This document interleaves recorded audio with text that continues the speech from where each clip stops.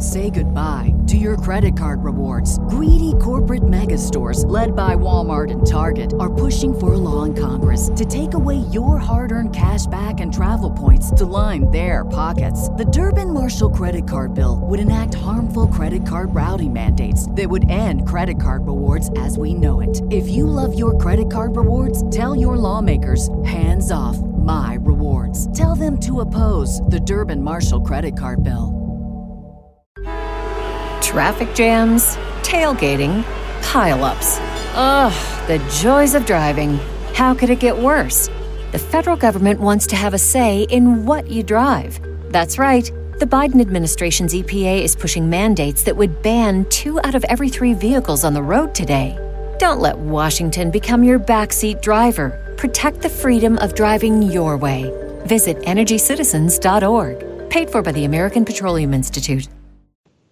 I think it's very distinctive to Donald Trump to be such an ignorant, to be such a disruptor, to be such a destroyer of what we have built out through the world in the last decades, where the world is moving and it's moving on the right direction. And if anything, we don't need an America great. We need a great world where we all work together, where we all build together, where we all take the right decisions on a multilateral fashion, not on a single individual decision made by one single person through executive orders. I think the industry, the cannabis industry, which today, fortunately, is moved from crime to organized corporations participating on an open, free market with regulations by authorities and with regulations by the market and by the consumers. I think it's a great, big responsibility for all participants in this industry, whether it be farmers, processors, audio stream out distributors, of California, traders and promoters. What? This newly born industry. George and it's a sensible industry. They were connected. It's an industry that requires ethical behavior. It's an industry that requires responsibility from all its participants so that it grows and flourishes. It's an industry that now should not be dealt with in the case of authorities on the Attorney General's office or the Ministerio Público. It should be now in hands of the health authorities, because at the very end, it has to do with public health. So finally, we're moving from prohibition to regulation, and thanks God, this is happening, because we human beings don't need to be imposed on our thinking, beliefs, or behavior by governments. Any color of governments, either Democrats, Republicans, either PRI or PAN, either Partido Popular or Partido Socialista in Spain, we human beings know how to behave, know how to be responsible, and the proof is, all those that took these steps forward 10, 12, 15 years ago, like Holland, like Portugal, they're doing extremely well. They did eradicate crime. They did eradicate on-the-ground economy. They did bring in regulations that have brought in income, taxes to governments, and that have brought in human beings, consumers, to take their own free decisions. So that's it. Ladies first. Thank you. Right here. So today was kind of Well, but he is crazy, that he doesn't know about history, that he doesn't know what we have built with such a big effort, sacrifice. Humankind is moving along, taking decisions to build a better world. I don't know what happens with this administration, but they're totally blind. They're trying to interpret the world as those followers of Trump, those white, middle-class males that think that they have the reason. And they're totally wrong.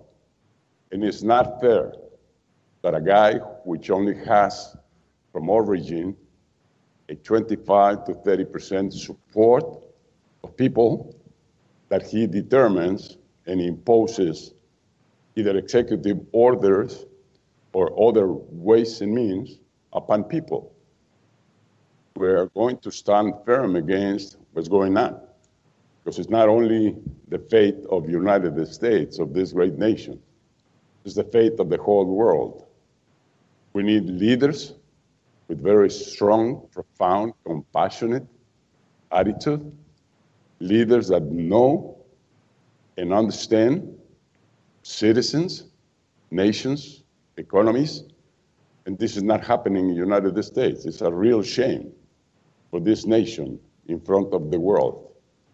We're all pissed off out there, hearing this crazy tweeting, this crazy public policy that doesn't have nothing to do with the soul, the feelings of this nation.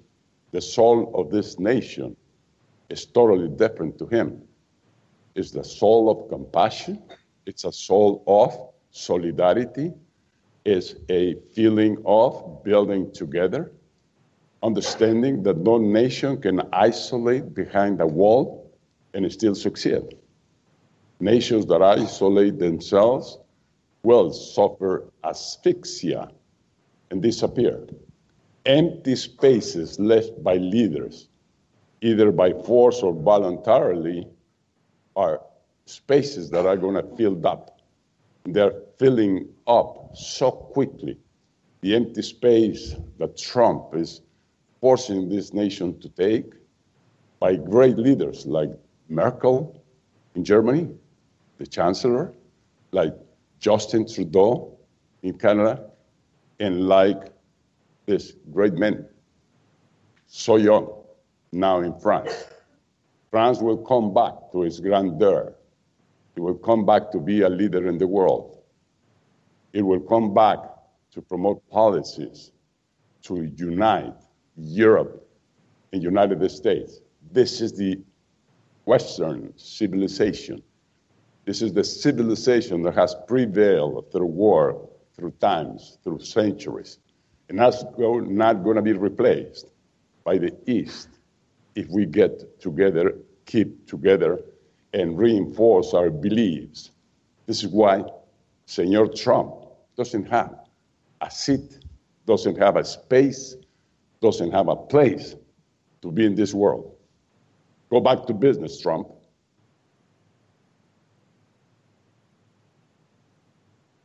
Good morning, President Fox. Thank you for being here.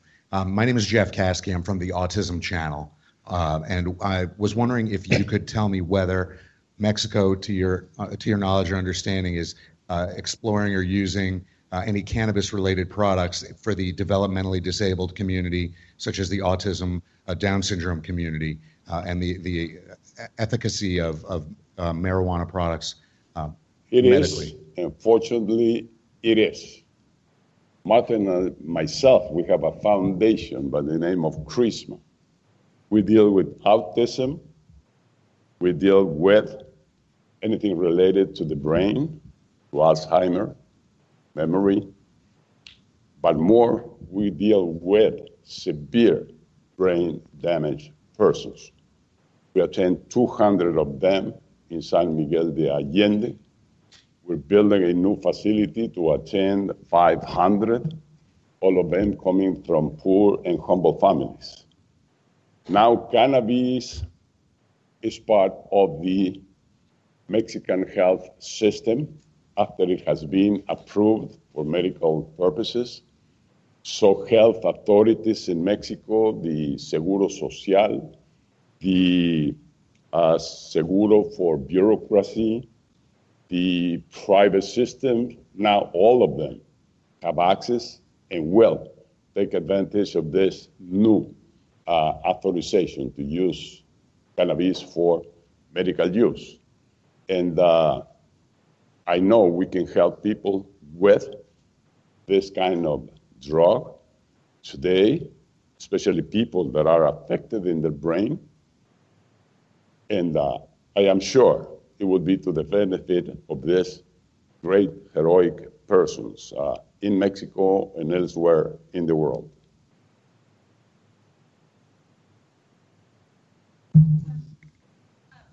Thank you. What does it mean for Mexico, if the U.S. were to legalize marijuana or as more states continue to do so here? What is the impact that you foresee for Mexico? Your question is when?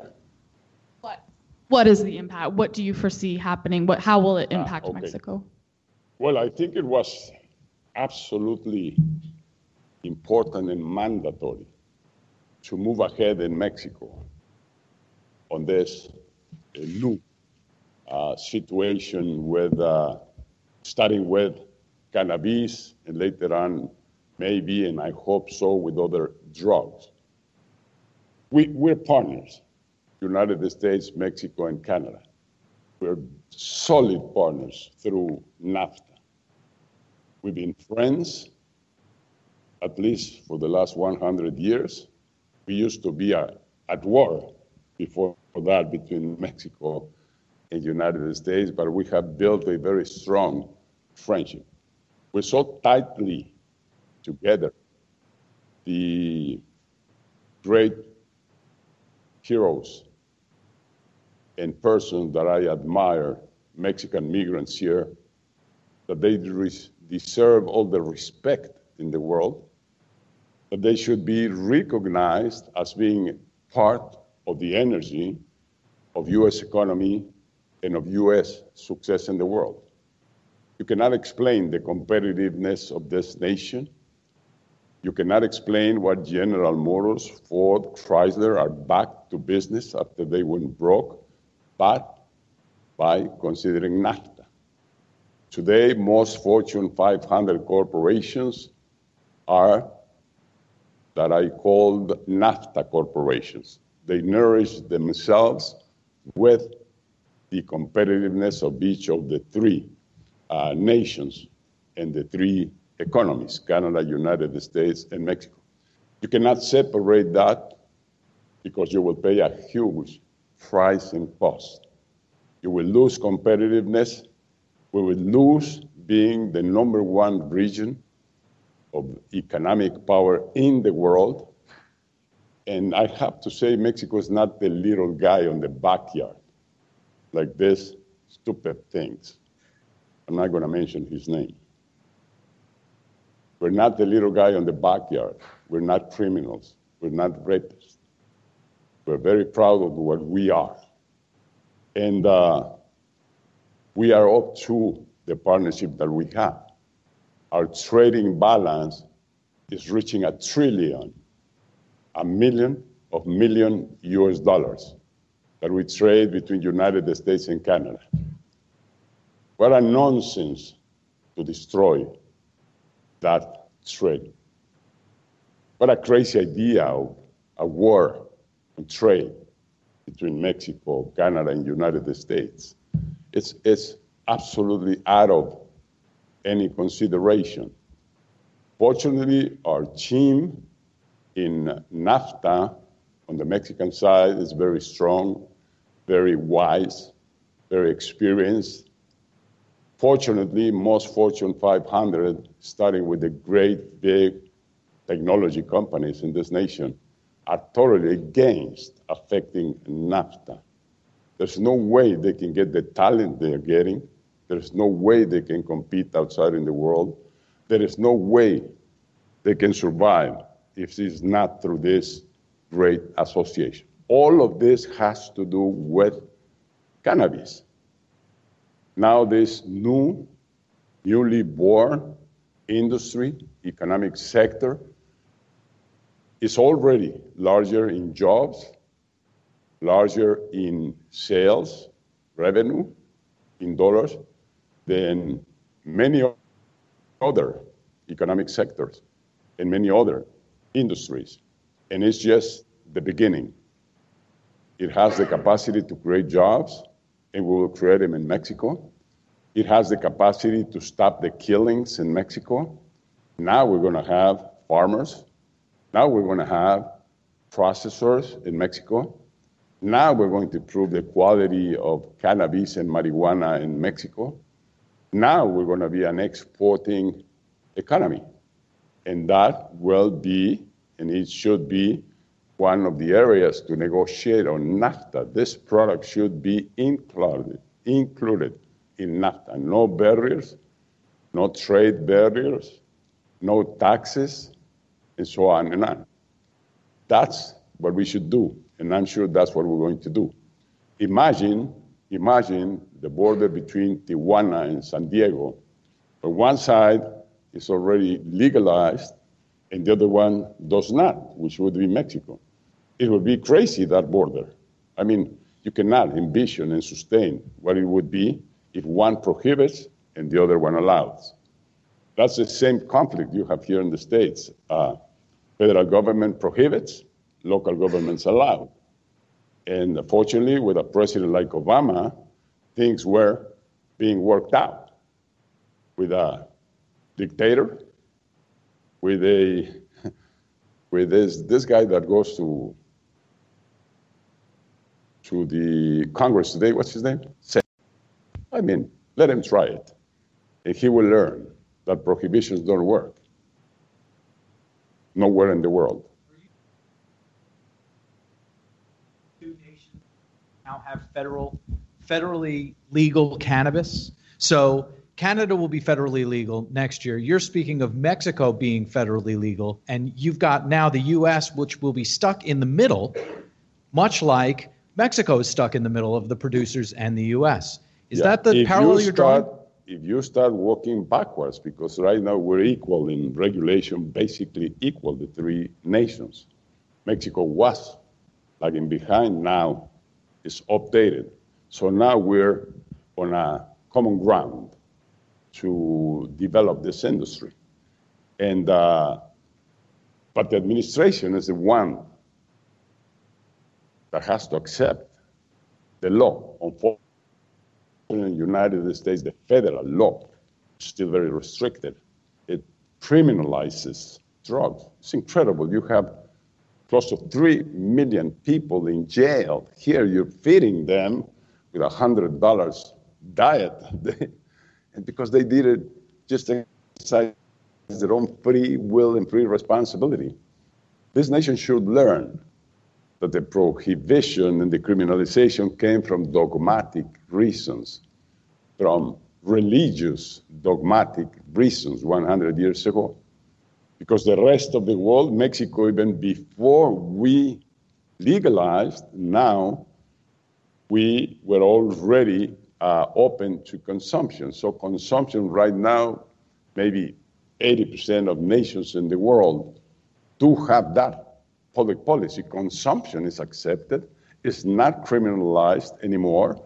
It's leaving the citizen to decide on his own.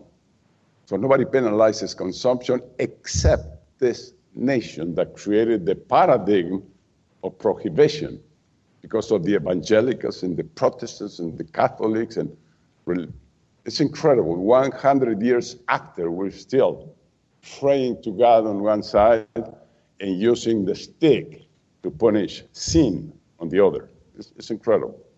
President Fox. Here, sorry. Thank you, sir. Thank you for your time. Do you think first of all, a couple of questions. One, what are your thoughts on the medical marijuana legalization bill in Mexico City that passed the House just about a month and a half ago? And also, because you mentioned NAFTA a few minutes ago and trade barriers, how do you see the international cannabis industry changing, evolving over the next few years? Your first question is related here in Congress here, or in Mexico? In Mexico. In Mexico, it's passed through for Yeah. medical use. It's approved. But it's low THC, is that correct? It's not Yes. like full strength marijuana? It's only marijuana, yes. But it's low THC. It's not regular full strength. So that's why I was don't asking. follow what is that distinction. Just lower potency, more ¿Alguien like. habla español aquí? No. Lo siento, mi español es muy malo. It's okay. Just what do you think? What do you think about the just how the international cannabis industry is going to change in coming years? There have been a lot of international partnerships already between U.S. companies and Canadian companies and Uruguayan company, for example. Yes. Okay. On the first comment, Mexican law, recent approved law, is very similar, very advanced by learning from Uruguay, learning from Portugal, learning Colorado, learning from Washington State. So has the input of best practices and best kind of law. The law in Mexico, it was not designed and created only with Mexican thought, but it has and gathers all what the rest have done. So it's very solid.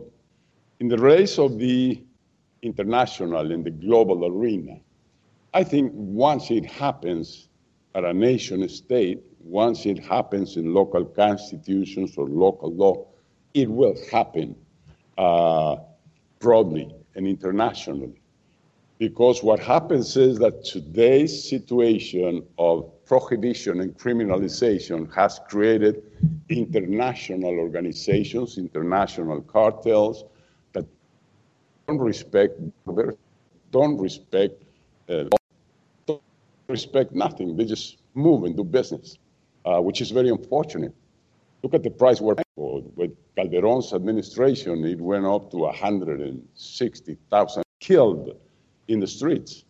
And same thing is happening in Central America, in those countries. And of course, Colombia. Colombia yet has a crime rate that is well over 30 crimes for each 100,000 inhabitants, which is very, very high. Mexico is not there. Mexico is around 20 today. So Colombia, that everybody thinks that they solved the problem, is still there. They have to take their own decisions in the country. They have to legalize. They have to move from prohibition to legalization. Otherwise, there will be this black underground market that the only thing that it provokes is increasing prices of the drug, and it provokes crimes, cartels, huge income. Imagine the income they get here in the United States, well over $50 billion a year, which is the market in the States. It's in hands of the cartels. Today, fortunately, in Colorado, in Washington, now it's in hands of government through taxation. And it's a totally different story. Well, international situations, global situations will follow national decisions that are being taken. That's what I think. And more so we have to do it within NAFTA, where we have trade agreements. Now, these products has to be part of the trading we do and subject to the open rules of trading that we have in NAFTA. Sí. Acá. Go ahead. Oh, thank you. Senor Presidente Fox, for a long time, millennia, different agricultural herbs and flowers have been used for healing. My question is this: why do you call cannabis a drug? Why As an herb. It's an herb, it has flowers, and you're calling it a drug. There are many things that have been herbs used in naturopathic healing for millennia that are not called drugs. Why do you call cannabis a drug? Good correction. I'm also ignorant, sometimes strong. So I correct, I'm going to call it a flower plant. No problem. No problem. We're talking the issue, not the specifics. We only have time for 2 more questions. I represent the Post News Group, which is the black and brown press, El Mundo and the Post. And what message do you have for the Latino and black community about the disproportionate imprisonment of African Americans and Latinos over the drug thing? And since you see this as a future economic boost, what is your advice to governments about hiring those who have been criminalized and looking for a new start? Well, interesting issue. Blacks and browns, they're human beings, like we all are. So we should be treated equal. And yes, statistics don't show that. And again, this nation still has a long, long road ahead to totally leave behind discrimination, to totally leave behind this xenophobic, white, narcissist, many times, actions and feelings. Long, long way ahead. In the future, the immediate future doesn't look that bright. With guys like Sessions, with guys like Trump's. I mean, they remember me of Hitler. They remember me of the guerrillas we suffered in Latin America for a full century, the 20th century. All kinds of dictators, military dictators, personal dictators, dogmatic dictators, all kinds of populism and demagoguery. We know what populism. We in Latin America know what is isolationism, what is building walls, what is filling you. I just envision what happened in Latin America is that by these dictators, this powerful, messianic, false prophet leadership, we sat in a chair to watch TV and wait for these guys to solve our problems. And they promised, said, you're going to have a job. And governments absorb 80% of the economy in Latin America. They said, don't worry, you're going to have health. And governments took and appropriated health and disrupted and brought it to a lousy quality, and the coverage for citizens was not there. So the promises were never delivered. I just would hate to see this nation that is built on this personal philosophy of you go as far and as high as you want. No matter what kind of government you have, either Republican or Democrat, it's on your side, your future is your future that you build step by step, sacrifice by sacrifice, effort by effort. How can a guy blonde with such a long hair represent this nation? Why he says he's going to make America great? U.S. citizens have made America great since the founding fathers, since the first people that migrated from the east to the west.